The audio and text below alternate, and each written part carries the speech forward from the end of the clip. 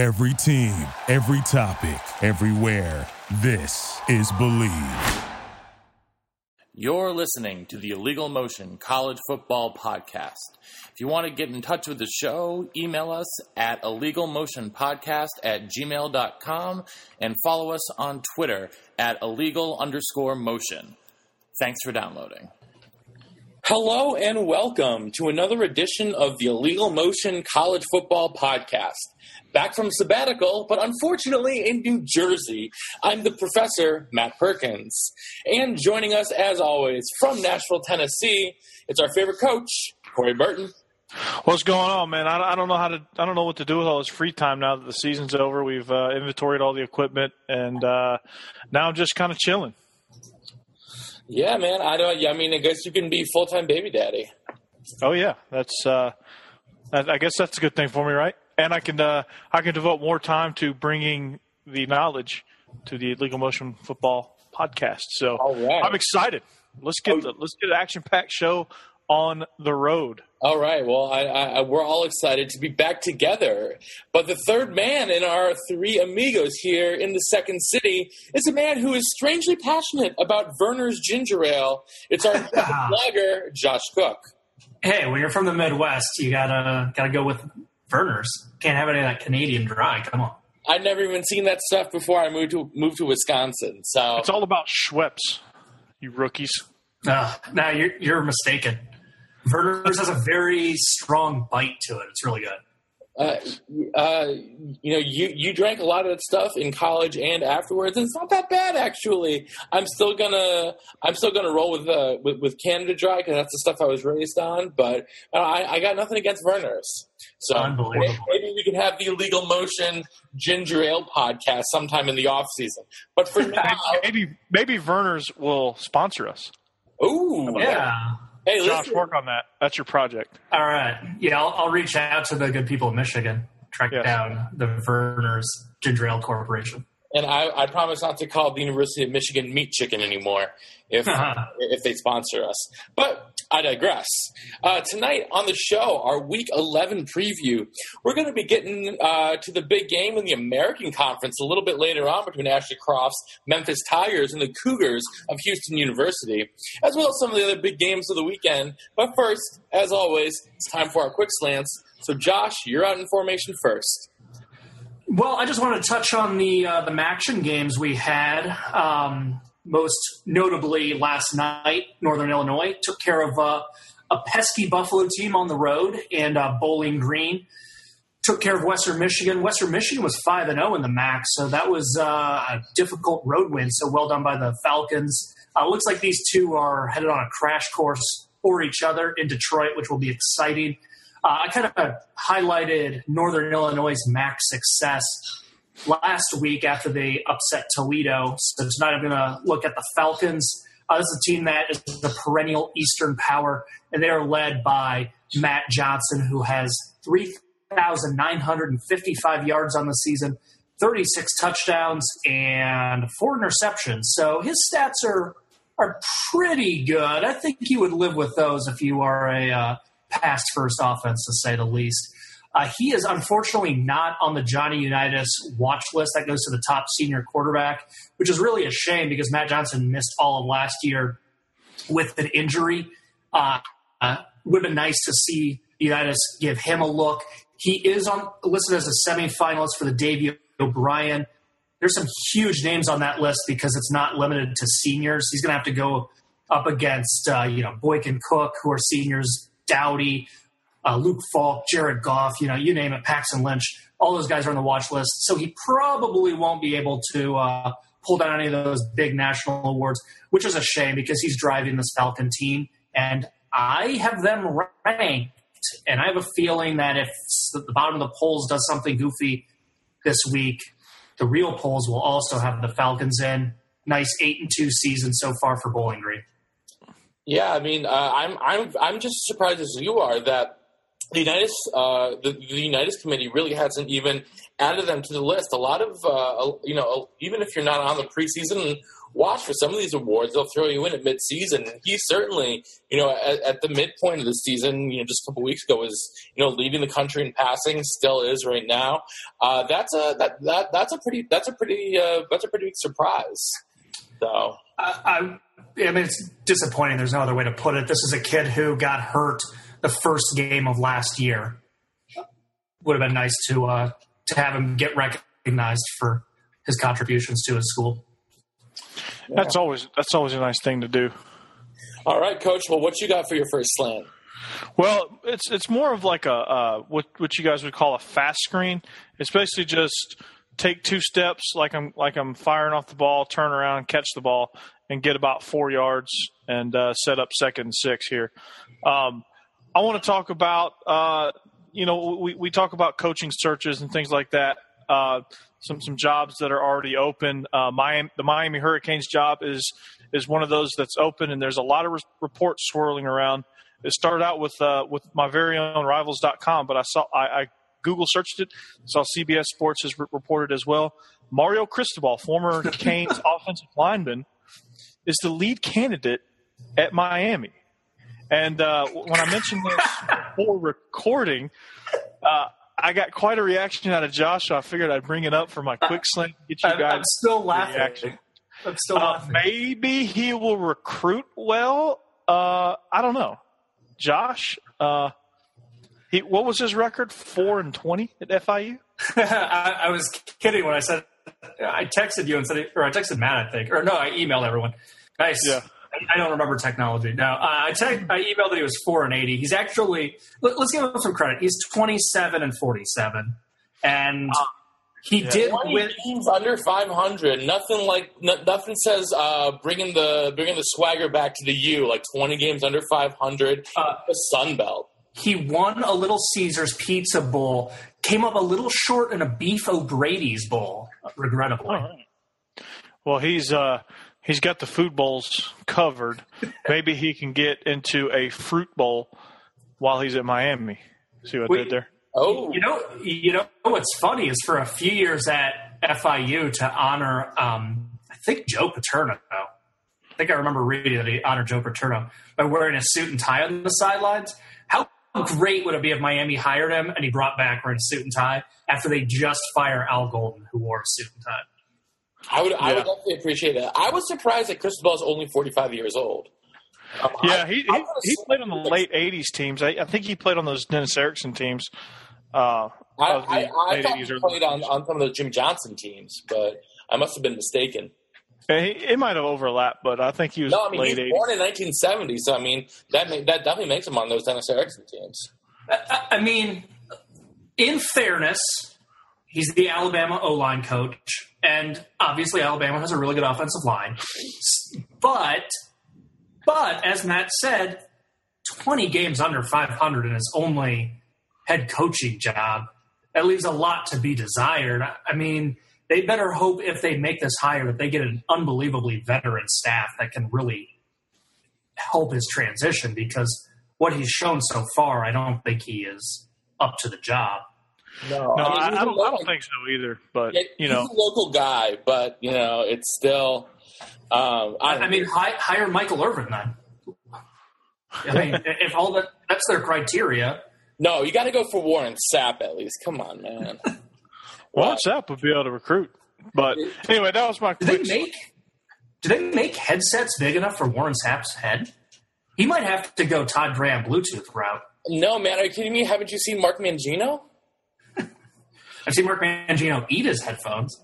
Yeah, they Motorola was kept in business by Mangino because I guess he would get ice cream on him from his ice cream break between quarters, and then he would smell it all game long, and he couldn't resist. And next thing you know, he's chowing down on his headsets. Yeah, but you forgot he had some sprinkles in his pocket that he would pour on them first. So. Oh yeah, obviously. It goes without saying. All right. Well, we're going to move. We're going to move from we're going to move from pretty much to the opposite end of the country, from Miami up to the Pacific Northwest. I wanted to take a look at the Oregon-Stanford rivalry, because this is sort of the first year since 2005 that Oregon comes into this game unranked. And, I'm weirdly interested in this game this week because it's not particularly compelling this year. Stanford's favored by 10 at home on the farm, and I think they're going to win by 25 because, let's face it, Oregon can't stop anyone. But I wanted to dig a little bit deeper into this rivalry and sort of see what's up with it. Stanford holds the upper hand historically over the Ducks, 46-31 and 1. But that's mostly because of them dominating the 1920s, 70s, 80s, and 90s by an aggregate of 26-8 in those years. Especially the 20s. They went 8-0 against Oregon in the 20s and absolutely owned them. But since 2007, which was the first year of the Harbaugh era, and we're still, David Shaw being a Harbaugh offspring, if you will, we're still sort of in the Harbaugh or the Harbaugh era, at least part of the Harbaugh tree. Oregon still holds a 5-3 advantage, and I think that these will obviously be the top two teams in the Pac-12 North for the past decade or so. And I mean, Pac-12 North only been in existence for 3 years, but even before that, in that sort of a region of the Pac-12, those have been the two powerhouses. I think it's going to be interesting to see if Washington under Chris Peterson can pop up and make that a three-way division to talk about in the future. But as for now, it's still, it's Stanford's division this year. But it'll be interesting to see if Oregon can hold them under, hold them to less than 45 points, which seems to be what they give up to every team this year. But I still think Stanford should be able to dispatch with the floundering Ducks this weekend. And I'm expecting another 300-plus total yard day out of Christian McCaffrey, who should vault himself right back into the front as front runner for the Heisman Trophy if he isn't there already. All right, Josh, what's your what you got your second slant for us? I'm just stunned you brought up stats from the Warren Harding administration era. You got in the Wayback Machine for that stuff. That was a deep route. Well, I'm more of a Calvin Coolidge guy. Got to rep Vermont, my home state, but my second slant is just since we're talking about coaches or the coach was one of the jobs came off the board. Obviously, Tracy Claeys. They removed the interim tag, and I think this was a good call. It was a difficult decision, but the right decision for Minnesota. First of all, it keeps some continuity. Jerry Kill will be a part of the program, whether it's an unofficial or official advisory way. I'm sure he and Claeys will be in communication a lot. They've had a 21-year career together. I know Tracy has said that he wants to take the program his own way, but it's hard to give up 2 decades of friendship and collaboration. The other reason why it made sense is I think this probably got forgotten by most people nationally, but Minnesota's without an athletic director.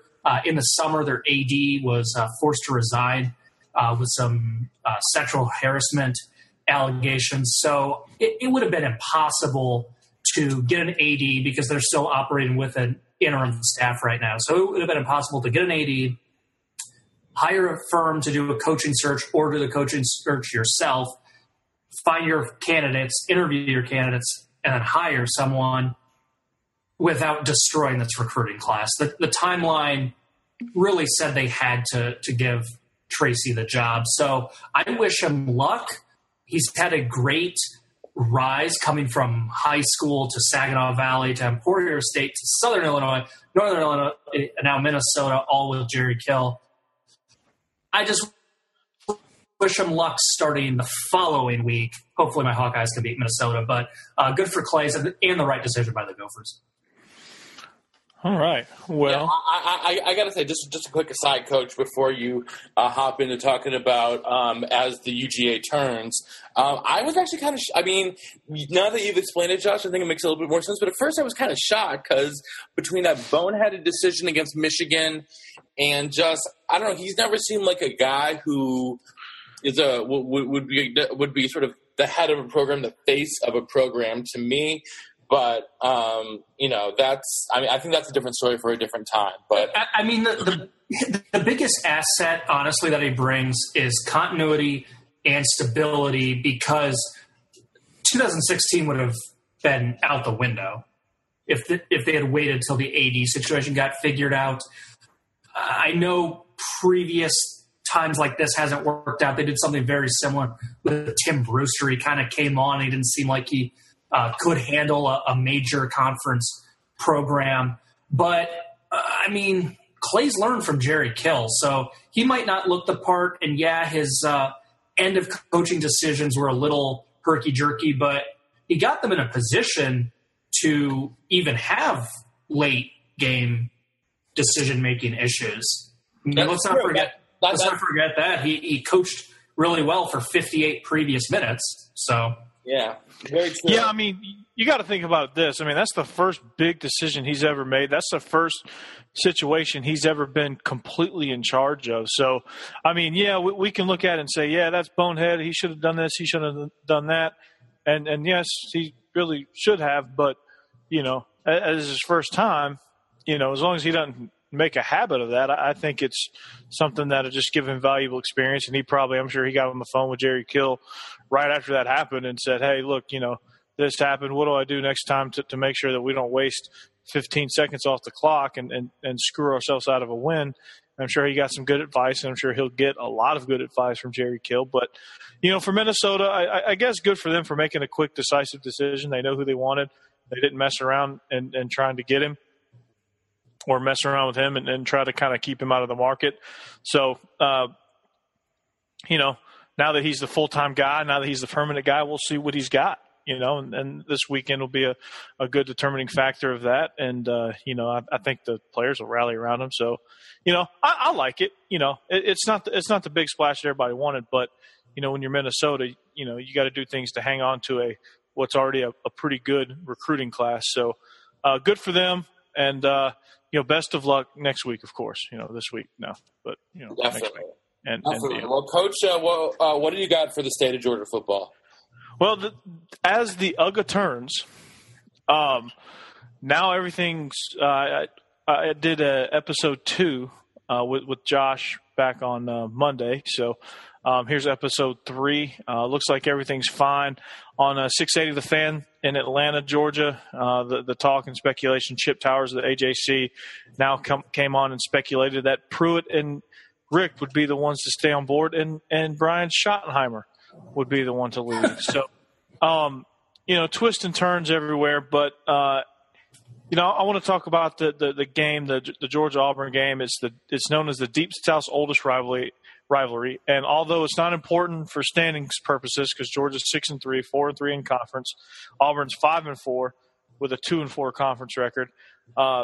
This game is important for both sides because the all-time series is tied at 55-8.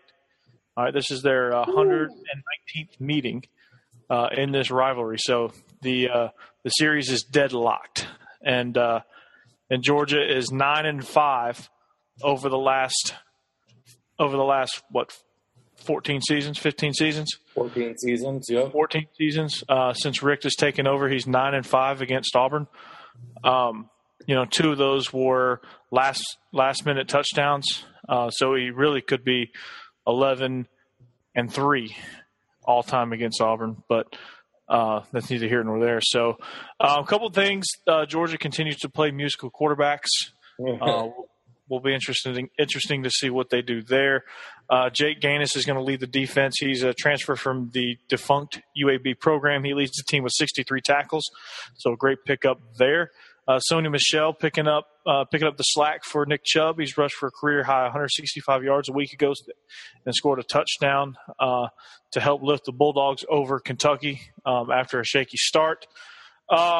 This is, a lot of people will say it's not a defining game for Mark Richt, but it kind of is. He loses this one, and he loses the one in 2 weeks to Georgia Tech, and there's no more speculation. He's probably out, would be my guess.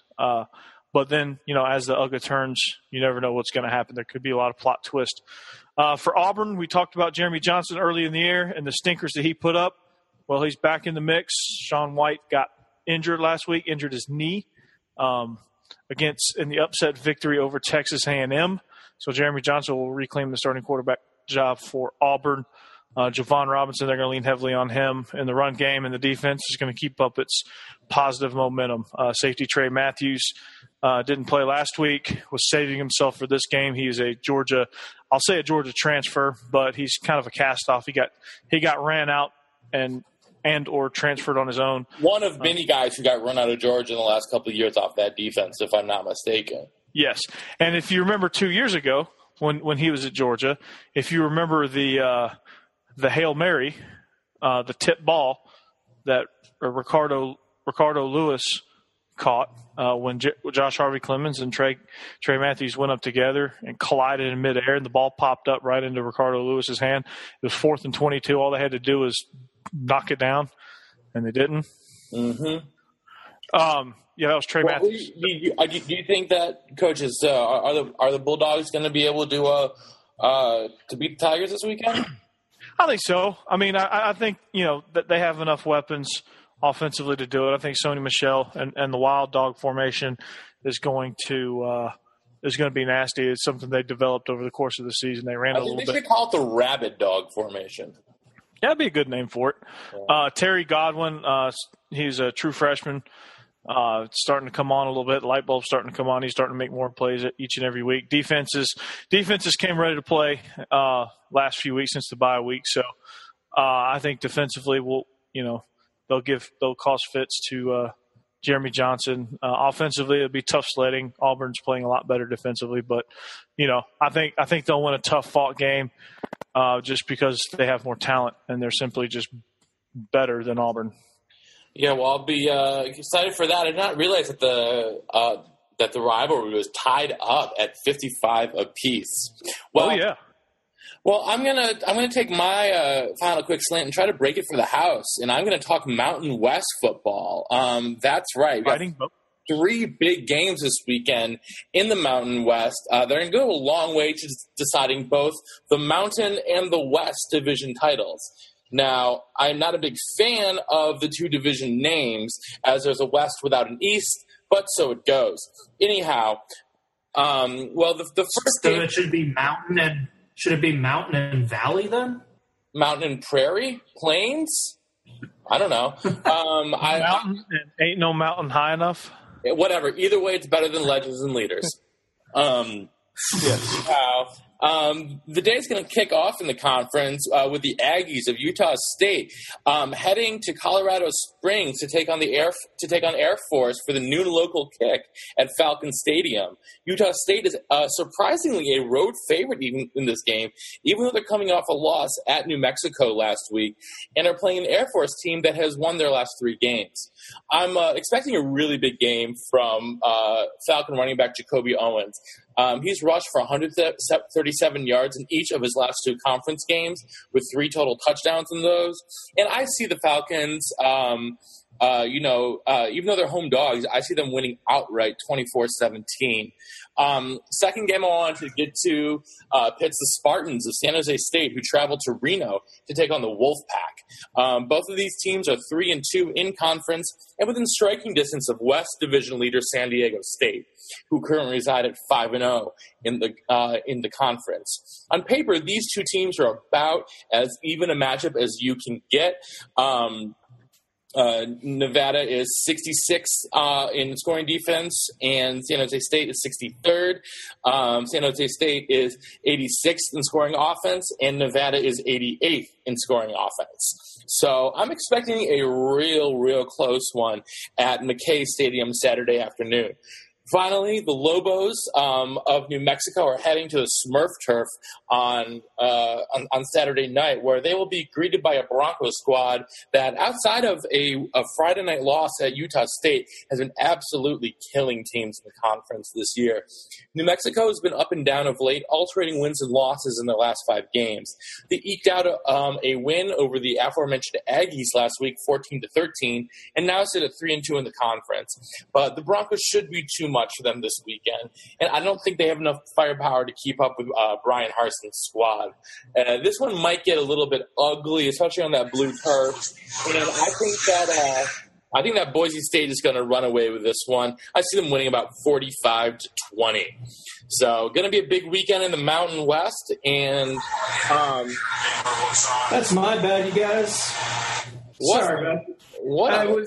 You really don't like the Mountain West, do you, Josh? No, I was turning on my Watch ESPN app on my phone because Virginia Tech has got a crucial 3rd and goal here. Just to do a little live update, Virginia Tech at Georgia Tech right now as we record. They're already down 14-0. Virginia Tech, if they don't win this game, I don't think they're making a bowl game because I don't see them beating North Carolina next week. And then they have Virginia. So in Beamer's last season at the bowl. Tech just scored. So there we go. Virginia Tech cut it to a 7-point lead. Sorry about that. I do like the Mountain West. I just I had my ringtone off, but when I turned the app on, it has a different volume setting for media. Who knew? Yeah, I think that's pretty much how all smartphones are. Unfortunately, that happens to me all the time. Yeah. Well, especially it's even more embarrassing when I'm supposed to be teaching and I turn on Watch ESPN. So, Isn't that how you're supposed to do it? It's time for us to get to our deep roots and the big game for the weekend. And the first one I want to talk about is the big game in the American Conference. That's a shock. Yeah, well, what else do you expect out of me? Hey, listen, at least I'm not hogging it all for myself in a quick slant. Well, we've got the number 21 Memphis Tigers heading to Houston, Texas. Thank you, Tony Kornheiser, where they will play the Cougs, who are number 24, but still undefeated, 9-0 overall, 5-0 in the conference. Josh, this is a battle of two different styles of quarterbacks between Paxton Lynch and Greg Ward Jr., isn't it? Very, very different. But believe it or not, in what is shaping up to be a explosive offensive affair, I think there's a unit people are forgetting about, and it's really easy to look at the quarterback play. But I'm going to go with the Houston defense. I don't think people realize they're in the top 25. I did not realize that. And I love the American Conference. Yeah, they're allowing just 18.7 points per game. And, they haven't played the easiest schedule. I know sometimes these group of 5 conferences might have really a bunch of cupcakes, but, they played at Louisville. That's all right. They played Vanderbilt. That's an SEC team. That's all right. Their common opponent with Memphis is Cincinnati. Both teams won, and both teams gave up a ton of yards to Gunnar Kiel. And I know Memphis, I think that was the game where their quarterback got hurt, and the backup came in and had 1,000,000 yards also. But Houston actually corralled Tupperville's club a little better. Then you look at another common opponent, Tulsa. Houston gave up 24 points. Memphis gave up 42. I think it's going to come down to the Cougars stopping Paxton Lynch. And as good as Memphis is and as good as Memphis has looked, I think the Houston Cougars win this game thanks to a surprisingly salty defense. Coach? Yeah, I think it's going to come down to exactly what Josh just said. I think, Houston's going to get after him. I think Houston's just better defensively. They're better offensively. I just think they have, more in the tank than what Memphis does. And that's not an indictment on Memphis. I just think that's, kind of what Houston's been all about this year. I think that, they've been tested. They won a gritty one against Cincinnati, a game that they probably should have blown out the Bearcats, but they ended up being in a tough battle with them. Memphis's tough battle ended up with a loss to Navy and a big loss. And also Houston, they just get it done. They're ranked 7th nationally in rushing yardage. Their defense allows only 99 yards. That's 8th nationally at 18.7 points. That's 22nd nationally and has forced FBS leading 25 turnovers. And I think that's going to be the key right there. I think that's your key stat, 25 turnovers. I think you're absolutely right, Coach, because Memphis never turns over the ball. I mean, Paxton Lynch, he never throws picks. No, and something about this Houston defense, I mean, they just find ways to create opportunities for their offense and give their offense good field position, or just put points up themselves. So, that FBS leading 25 turnovers, we'll see if that can carry over. Obviously, special teams is going to be a huge key. But, for Memphis, if they're going to win, I think they need to take care of the ball. They need to they need to pick their poison. They need to find a couple of hat hangers, as I call them, and just really utilize it. I think they need to get things going in the pass game, because they're not going to be able to rush for much. Houston's rushing defense is pretty stellar, so they're going to have to create ways to get the ball down the field, and they're just going to have to hopefully play some good defense.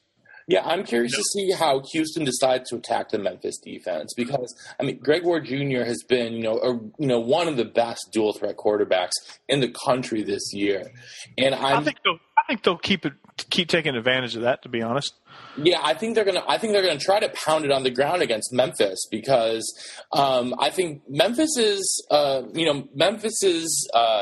secondary actually really isn't that bad.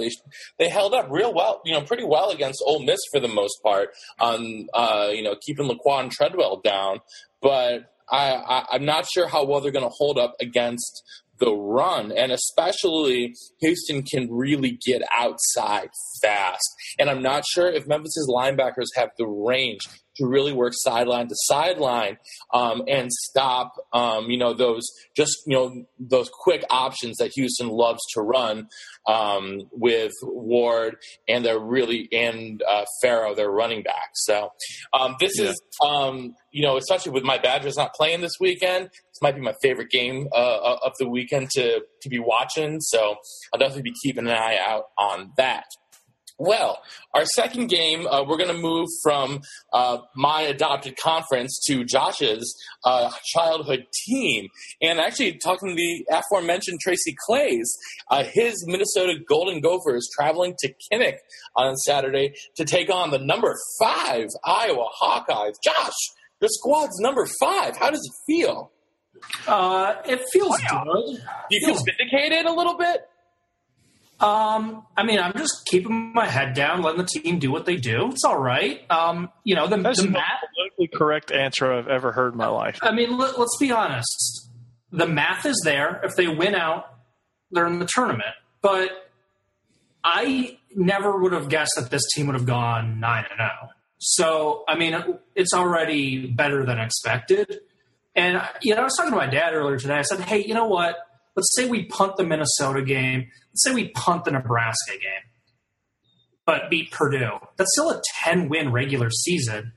Iowa's an above-average program, and a 10-win regular season still doesn't come around very often. So I'm ecstatic with how we've performed. If we play the Rose Bowl, fine. If we play the New Year's Day Bowl, fine. If we make the tournament, fine. I just don't want – whatever happens, I just don't want it to be a loss – that is self-inflicted. I don't want a game where Beathard goes out and throws 4 interceptions. If we lose by getting outplayed, fine. But that's where I'm at as a fan, I guess. I don't see Greg Davis allowing Beathard to throw 4 picks just with his game plan. They've opened it up for Beathard a little bit more than they did for Rudock, but it's not exactly a big air it out down the field attack.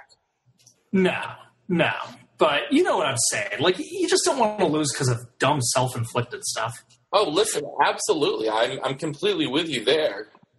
Well, if it makes you feel any better, the Hawkeyes defense has only allowed 3 rushing touchdowns all season long. That's pretty impressive if you think about it. And Mitch Leidner can't throw the ball, so.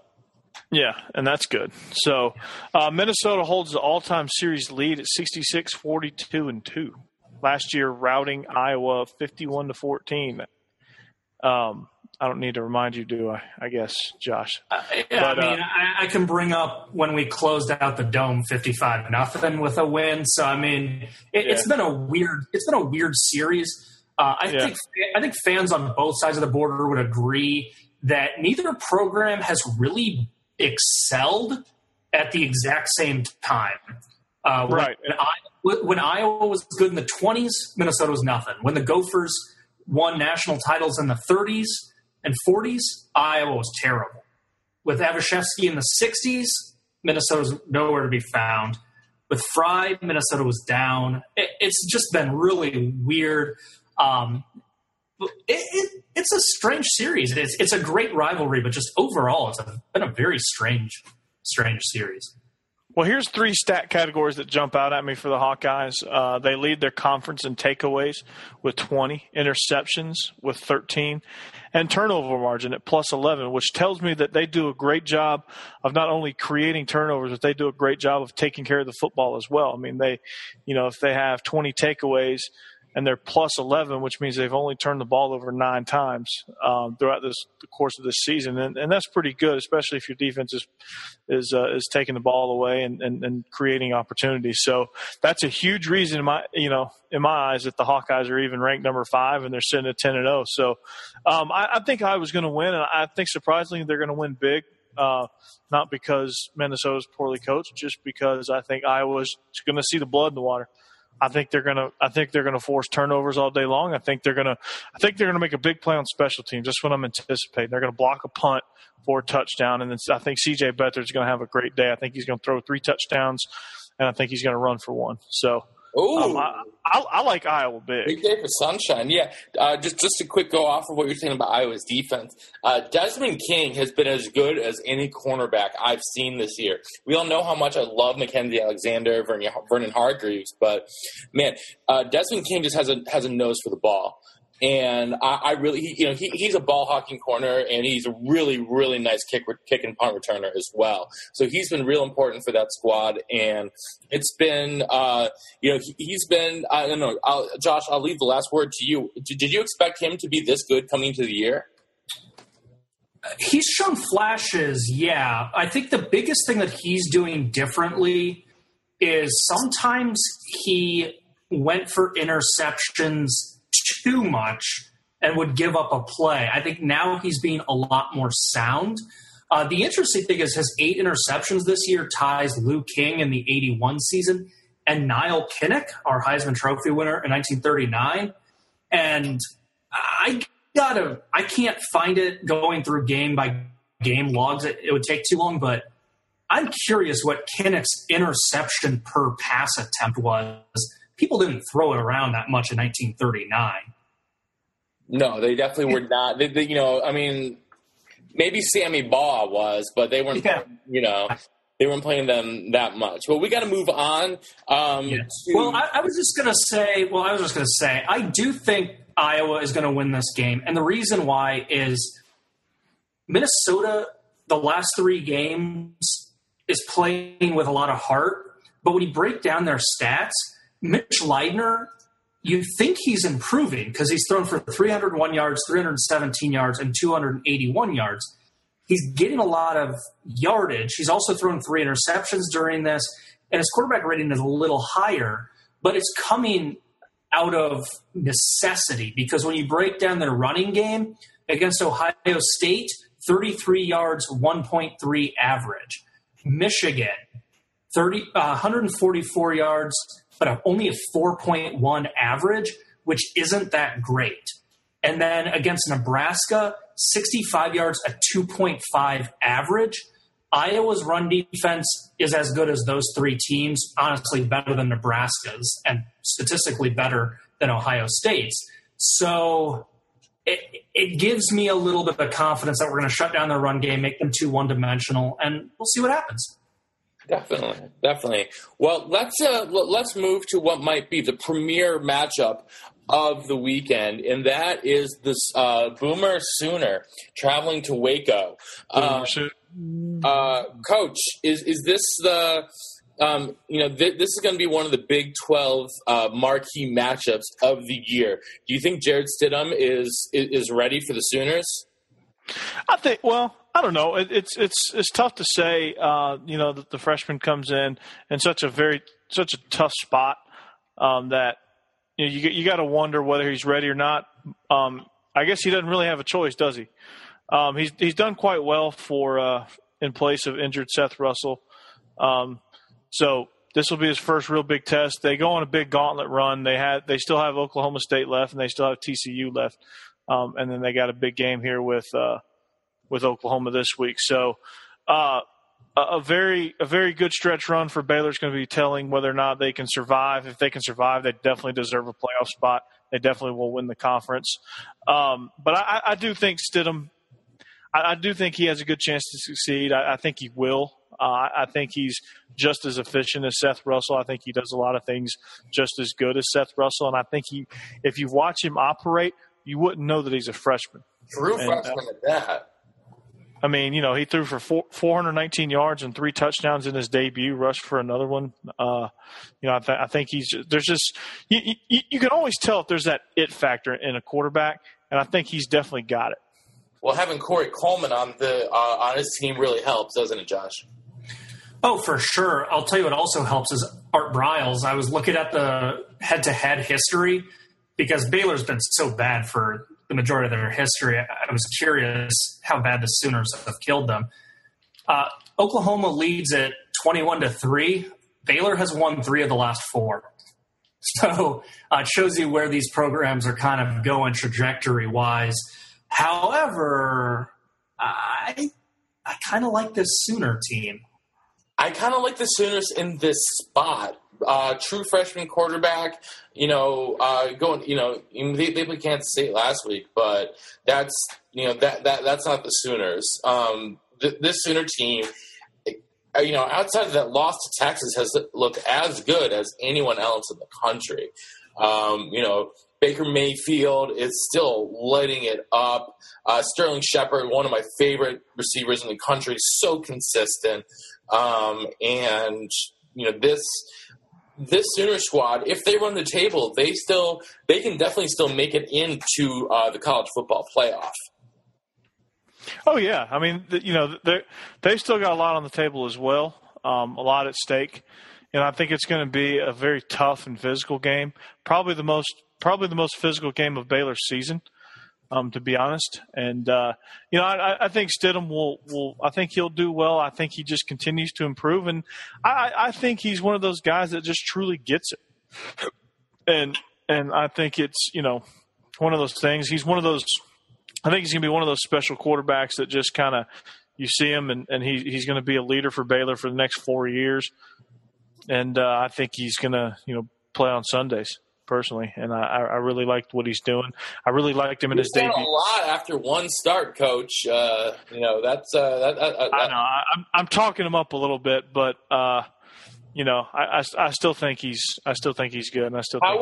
Where was he as a Rivals recruit last year? Do you remember?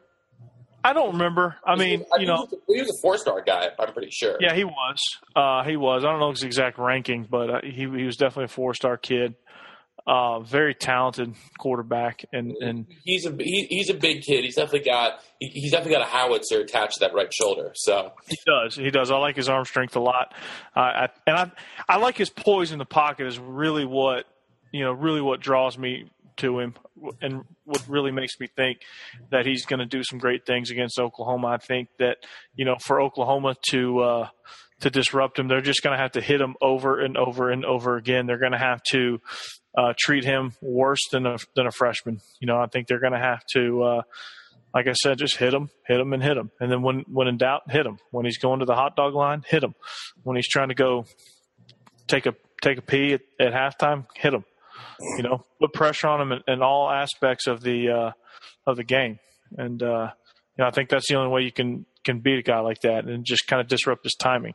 Their offense is predicated on timing and short timing routes and things like that. So if they can disrupt that stuff, they'll have a good chance at coming away with victory. And yeah, I mean, think of that.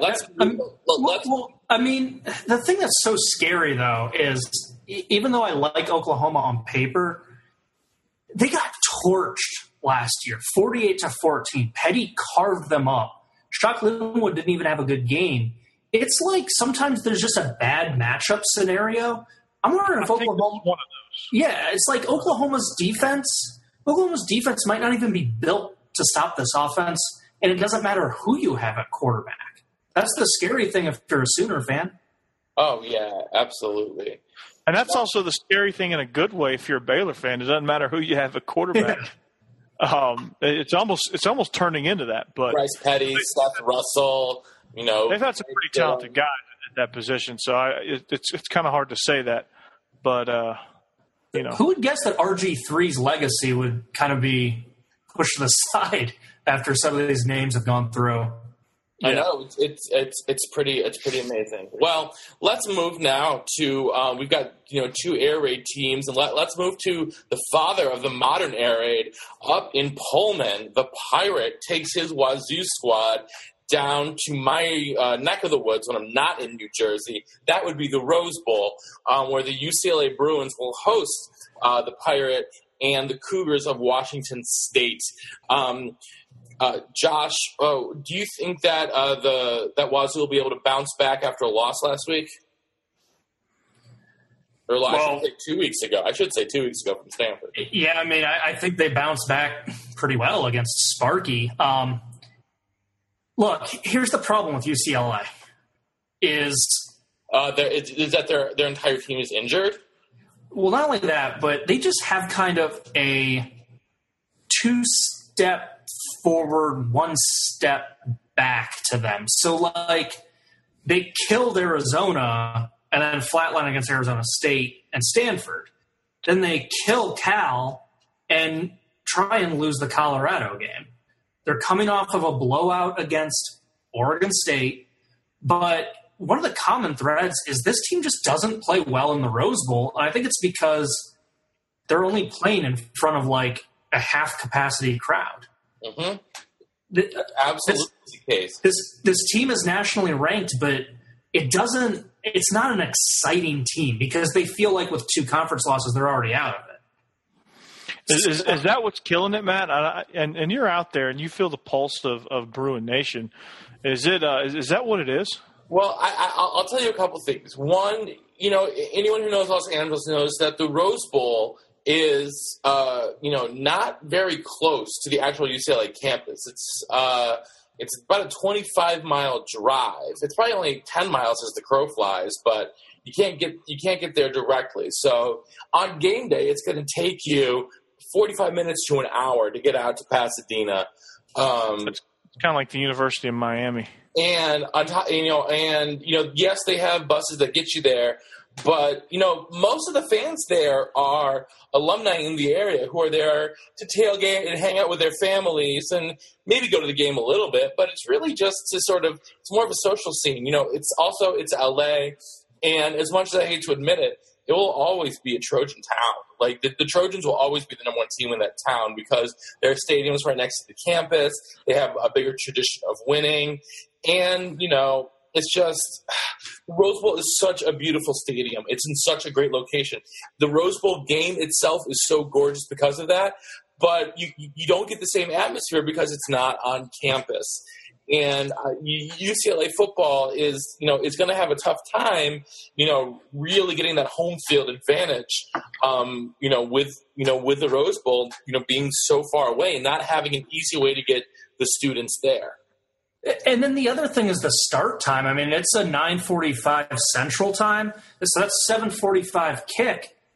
That's getting pretty late. Yeah.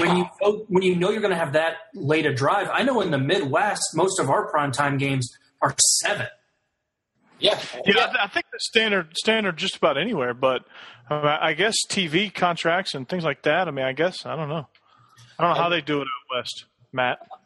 I mean, I get it. That's a really late start. I don't think I've ever gone to a game of the Rose Bowl that started that late.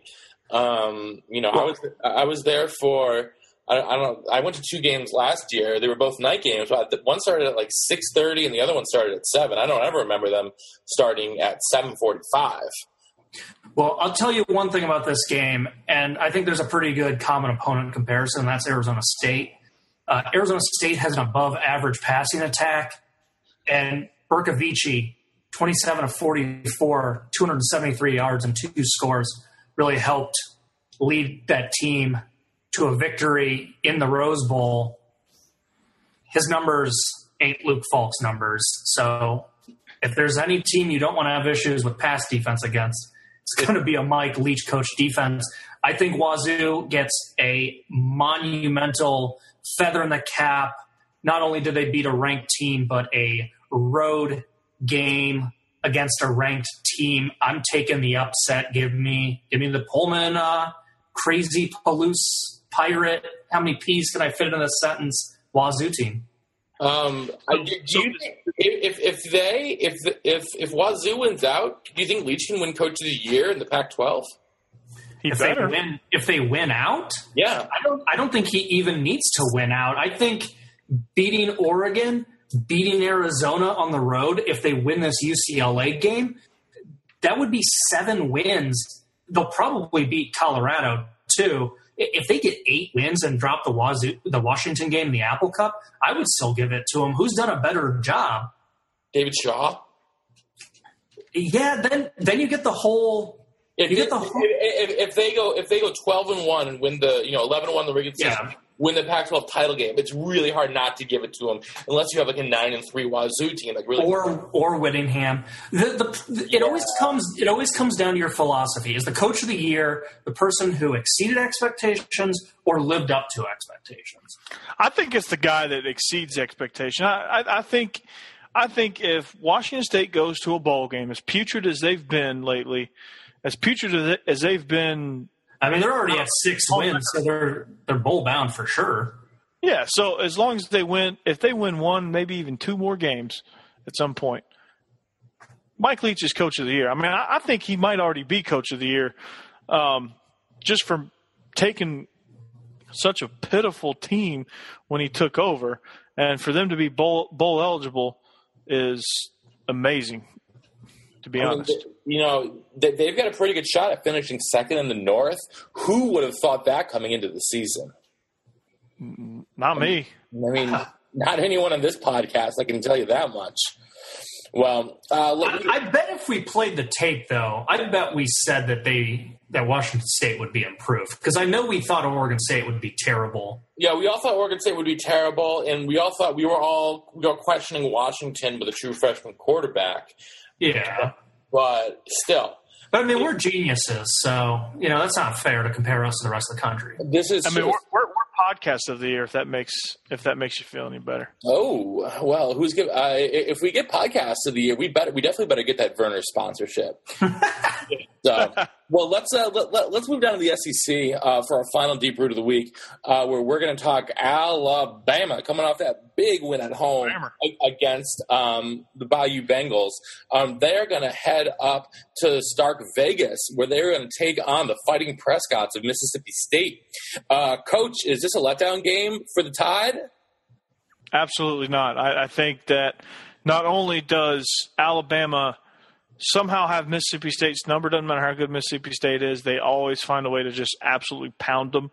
I think that they're playing – I think they're starting to hit their stride, and that's the scary part, is that I said earlier in the year that this wasn't Saban's most talented team. That was arguably probably his worst since he took over talent-wise. But for some reason, this team has found a way to come together. They found a mix. They found a way to gel.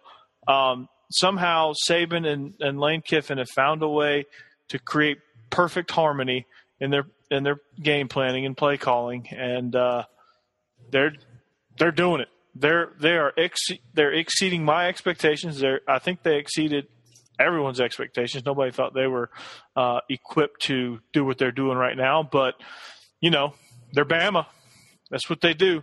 When I was talking to Josh on Monday when we were doing the podcast with the two amigos, I talked about how great their defensive line played and just what they brought to the table, and it's amazing. I mean, it really is, and it's just what they do and what they bring to the table. It's truly a thing of beauty. And their defensive front seven is as good as I can remember seeing in college football since those Russell Barrel and Warren Sapp Miami teams. Yeah, I mean, they just flat get after you. I mean, they kept Brandon Harris on the run. They bottled up Leonard Fournette, which no one's done yet this year. They're just really coming together as a team, and really the scariest part is they have not hit their stride yet, because I don't think Jacob Coker has played his best football, and I don't think he really needs to, because Derrick Henry is really starting to. I don't want to say starting to, but he's. He's become their offense this year. And I believe the term that you use for Derrick Henry is grown-ass man. Yes. He's a grown-ass man and a grown-ass man. Josh, I know you're a big fan of Dak Prescott. Do you think that he can he can pull some magic in this game? Well, obviously he's going to have to.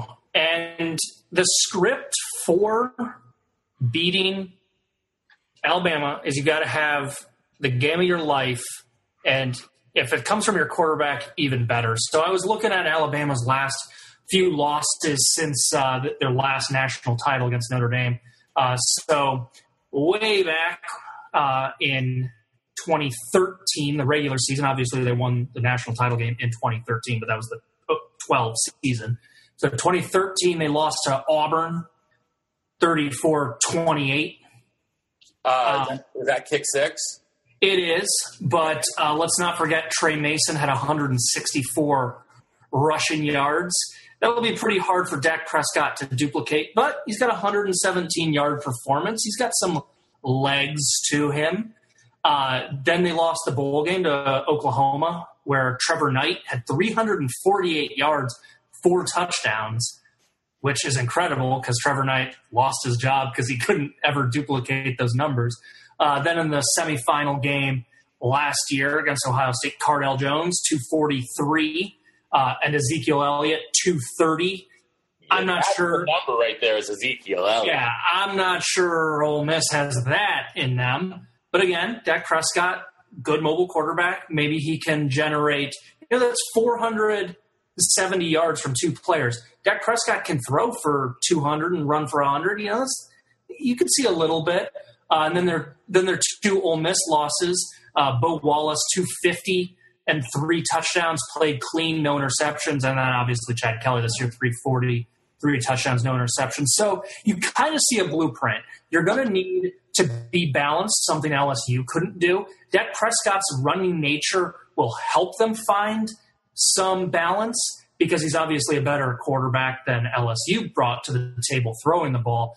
I think the number you have to look at for Dak Prescott is he's going to need to have probably 300 passing yards and needs to be in the neighborhood of 100 rushing yards. He needs to generate about 400 yards of offense single-handedly for them to have a chance. But he doesn't have much around him. That's the problem. Here's also what Mississippi State needs to do if they want to win. Ole Miss kind of did it. Excuse me. Ole Miss did this, and they were successful. Snap the ball every 18 seconds. They need to, if they can pick up the pace on Alabama and really just force them into a heavy tempo, a fast tempo. I think they can. Have a chance to put Alabama on its heels. Alabama doesn't do well with hurry-up offenses. Ole Miss hit them with it 2 years in a row, and hit them with big plays. Maybe Dak Prescott can find some magic there with being a dual threat guy himself, and being able to create matchup nightmares and get as many blockers out in front of him as you possibly can. But I just think that if they're going to do that, they've got to figure out. They're going to have to watch that Ole Miss Bama film and just really dive deep into what actually hurts Bama. And it's not trying to run it straight down their throat. Yeah. It's not trying to sit back there and pick them apart, because you're never going to – with that defensive line, you're not going to do either. You don't have time to do it, yeah. Yeah, so you got to figure out ways to get the ball down the field. Probably going to have to be in small chunks. And you're probably going to have to be very patient offensively. And you're probably going to have to punt the ball quite a few times and quite a few more times than you're used to. But if you can hang on, if your defense can make just enough plays to hang on and stay in it, you might be able to catch Bama making a mistake. You might be able to catch Jacob Coker making a mistake, and you have to capitalize on it. And that's the game. Yeah. That's what they have to do. You got to create turnovers. I mean, that's the game. That's how Ole Miss got 5 turnovers. Yeah, I mean, if you sit back and play conservative, you're going to get blown out. If you sit there and try to, as a coach, I'd probably in a game like that, I'd probably rather get blown out being overly aggressive than get blown out and being overly conservative. And that's kind of how you got to treat it. You got to go out there trying to make big plays, trying to make things happen, and then just let it all hang out. Yeah. I mean, you're supposed to get blown out. So anything else is going to be gravy. Matt, you said, Matt, you kind of jokingly said, he doesn't have any weapons around him. And I know that, I know he's not too well known nationally, but Daronio Wilson is a wide receiver that I think most people would gladly have on their team. Oh, yeah. I mean, I wasn't trying to say that he has no one around him, but I mean, if you look at the skill position players of a lot of the other SEC West teams, I mean, receivers they're not like a stellar list of guys. They're not like they don't have a bunch of Amari Coopers around there, but they just have a bunch of guys that can get open and make plays in space and do what they need to do just to set up Derrick Henry's touchdown runs. Well, that's kind of their job, just set up Derrick Henry. I mean, I'm not picking the upset, but with all respect to Derrick Henry, I think the best offensive player in this game is Dak Prescott. And when you're coming in with the best player in that matchup, you at least have to feel a little bit better about yourself. Yeah, and they probably do. I would say they probably, coming into it, they had a better shot at winning than their in-state counterparts. Coach, I got a question for you. Yeah. I was looking at Alabama's schedule before doing the show and seeing, if for any reason why they might be looking past Mississippi State. I always see SEC teams do this, and I don't get why. Why is Charleston State the second to last game of the year for Alabama? I don't know. Georgia's playing Georgia Southern next week, but that's actually an FBS matchup now, so it's not quite as bad. But I think it's just kind of that, they want to get sort of an extra, I don't want to call it bye week, but, they just want to kind of get a cupcake in there so they can get guys rested up. And it always seems like around week 12, week 13 that all these, right around week 12 is when all these, SEC teams get, start playing, just play a cupcake for some reason. I've never really. Yeah. It's the weekend before Thanksgiving is SEC Cupcake Weekend. They all play them. Everybody plays a cupcake that weekend just so they can get well for the stretch run. I mean, I don't think that's very becoming of the conference, quite frankly. It's not. I mean, you don't like to see that late in the season, but it's just them trying to spread out their schedule and try to catch an extra bye week where you don't have to work as hard, or where they can look forward to Auburn. They can spend 2 weeks on Auburn, and they try to schedule a cupcake that is similar to the style of play. I remember we try to schedule Georgia Southern as much as we could at Georgia the week before the Georgia Tech game so that we could get extra work on the triple option. And there's some logic behind it, but I'd rather see just get all your patsies out of the way. But, they got their own network. They're making boatloads of money. So I guess there's people getting paid way more for their opinions than me that kind of get a feel of what the rest of the country likes. So it's hard for me to sit back and judge. I wish they would play better conference games next week, but I don't know. They're not going to. But with that, let's get moving to our spread formations. And We are now all at 500 or above. I am in last place. Excuse me. I'm still in last place at 25 and 25 on the year. Josh is at 28 and 22, and by percentage, the coach is in the lead at 26 and 19 on the season. All right. So, we're going to talk about. We'll stick in the SEC for our first game, where Kentucky heads to Nashville to take on Vanderbilt, and somehow I have absolutely no idea how Vanderbilt is favored in an SEC game by 3 points. Now, the fact that Vanderbilt is favored in an SEC game is, in the post-James Franklin era, is ludicrous to me, but they are somehow. So, Josh, we'll start with you. We'll keep it quick, guys, because we're already over an hour. Josh, who you got? Coach and I talked a lot about Vanderbilt on Monday when we recapped the weekend, and I said with that defense, they're tough out, and I've been breaking down Kentucky, and man, Patrick Towles is having a nightmare of a season. 9 touchdowns, 12 interceptions. He can't hold on to the ball, and you look at Kentucky's record: barely beat South Carolina, barely beat Louisiana Lafayette, overtime against Eastern Kentucky. Their most impressive win is 8 points against Missouri. I know it's crazy that they're favored. It's going to be even crazier when I say Vanderbilt's going to cover. Ooh, Coach. Ooh. I like this Vanderbilt defense. I mean, they've given everybody fits. And I said this when I went to the game and they played Georgia. That front seven for Vanderbilt is one of the, they get after you. They're like the no-name bunch. But they just defense of the yeah. Absolutely. They're the no-name defense, and they just flat get after you. And, it's impressive to watch them. And I think Derek Mason, slowly but surely, has done a good job. So he took over defensive play calling, which he probably needed to do. And I think he's done a good job at getting his defense playing at a high level. All right? Now it's the offense's turn to join the fray. It sounds like you're taking the doors.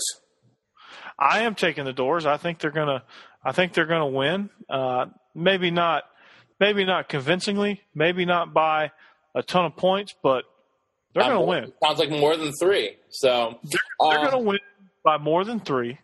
And I think it's going to be all in part by the defense. The defense is going to force the offense into situations where they have no choice but to score a touchdown. They're going to grind the game to a halt. It's going to be a nightmare day for Patrick Towles. Teams somehow struggle, or at least lately, they somehow struggle when they come to Nashville. I don't know if it's just because of the lack of environment, the lack of atmosphere. They're spending too much time out in the honky tonks the night before. Yeah, they must be something. Well, I would be kicked out of my apartment if I chose anyone but Vandy in this game. So I'm going to keep it short and sweet. Go Doors. Yeah. If Vanderbilt wins this, game, they also beat Missouri this year. Who would have guessed 2 SEC wins for them? I know that's that'd be really big. That'd be really big for them. Considering they didn't even beat Middle Tennessee State. So, they did beat Tennessee State. They shouldn't have, but they did. Oh, yeah. Well, I messed that one up. Well, not the first time I messed something up on the podcast tonight, but I guess that's what I get for being out for the last one. Second game, the BYU Cougars are 7-point favorites on the road, playing a Missouri team that has gone through a lot of turmoil this week. Josh, do you think that, everything that's gone on the Missouri campus this week, with, the stepping down of President Tim Wolf, the team saying that they would not practice or play until he did step down, do you think this is going to have a positive or negative effect on the team? I think it's going to have a negative impact.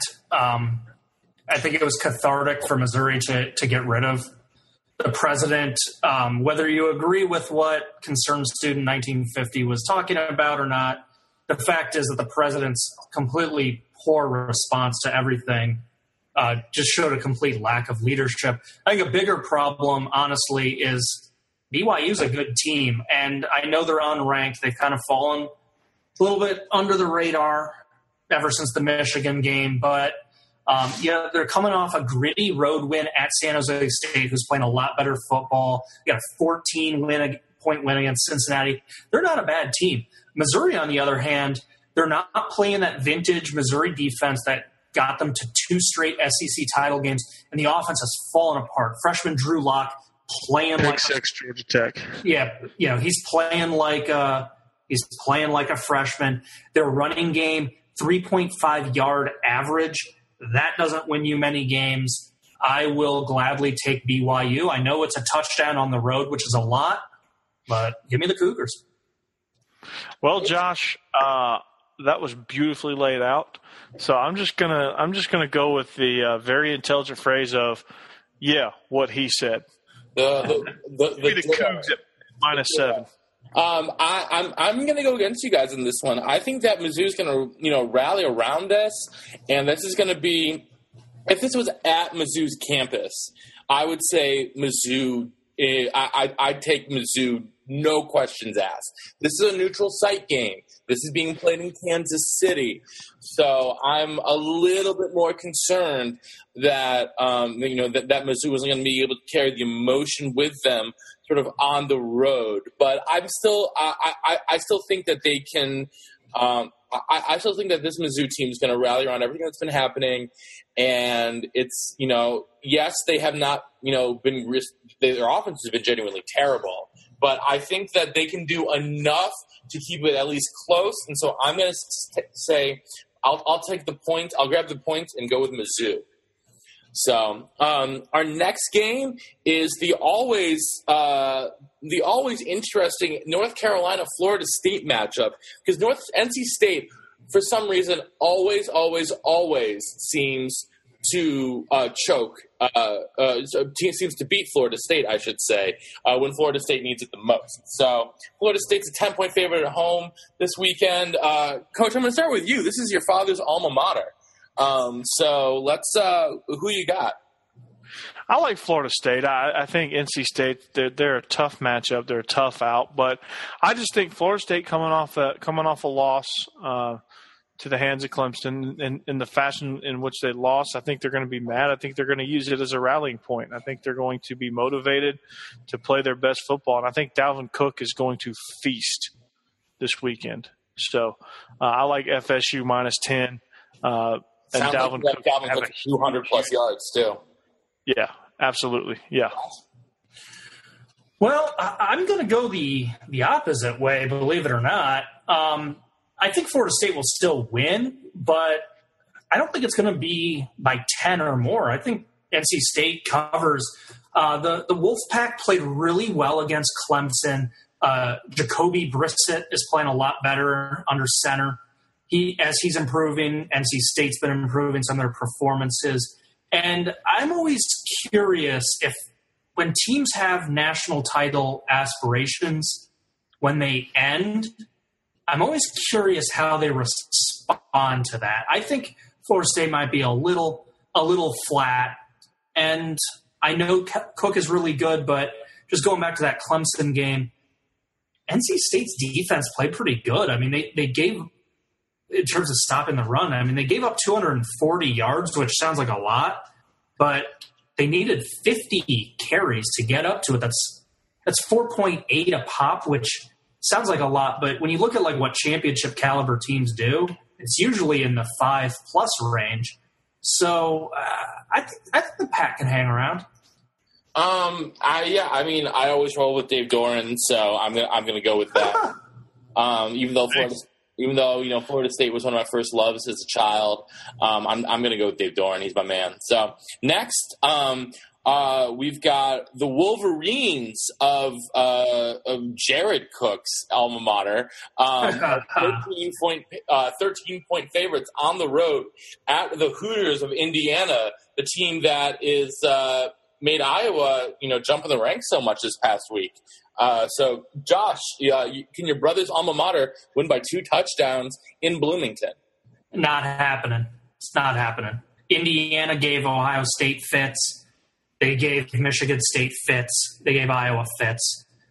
This team's offense keeps them in games. They don't play a lick of defense, but that offense is good enough to put up points.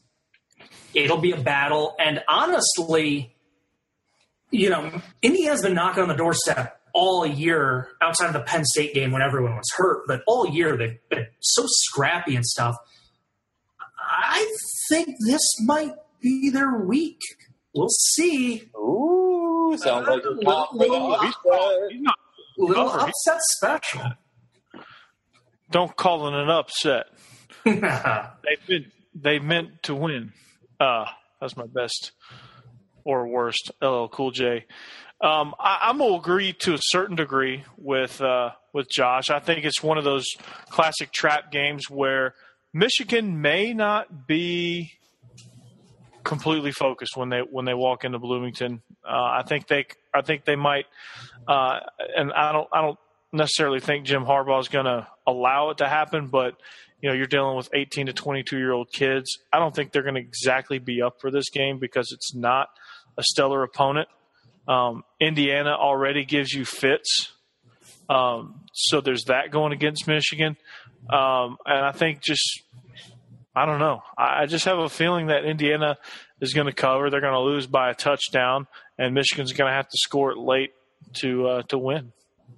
All right. Well, as is tradition here on the Illegal Motion College Football Podcast, you know what we're ending with. That's right. It's a Kansas spread.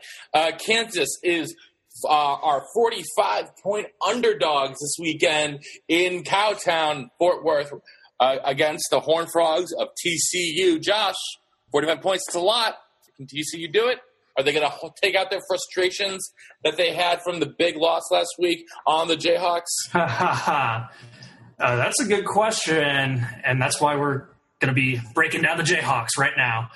Look, there's a really interesting article on ESPN about Kansas and how they're trying to rebuild it. And, the coach talked a good game. I really liked it. And then at the end of the article, they lost to Texas 59-20. This team is just too young. They were decimated by player departures and stuff. They're playing like they're a team on probation. That's how many scholarship players they have right now. Self-imposed probation. Yeah. Charlie Weiss imposed by inept coaching probation, I think.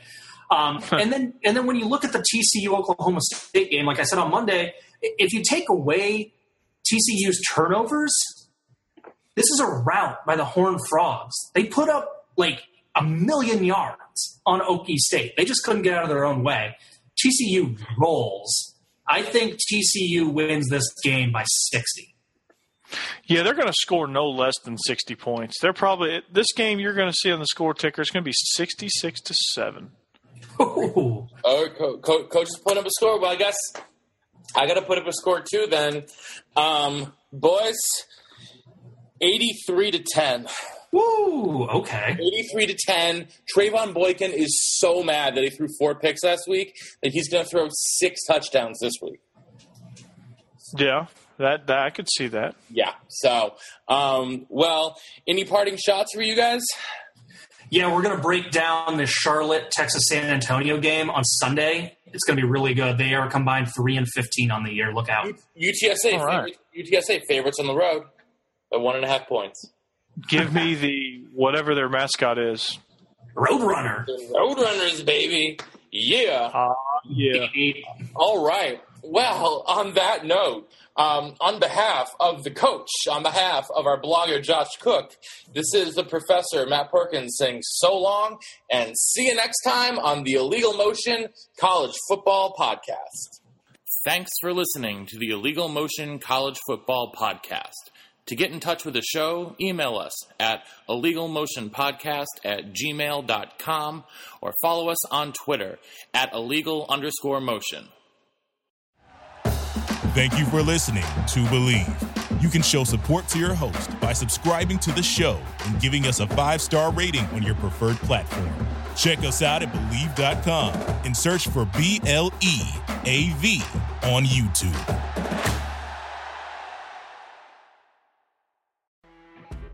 You know when you're listening to a true crime story that has an unbelievable plot twist that makes you stop in your tracks? That's what our podcast, People Are the Worst, brings you with each episode. I'm Rachel. And I'm Rebecca. We're identical twins who love true crime cases that make you say, didn't see that coming, and we hate the people responsible for them. Listen to People Are the Worst now on Apple, Spotify, or wherever you get your podcasts.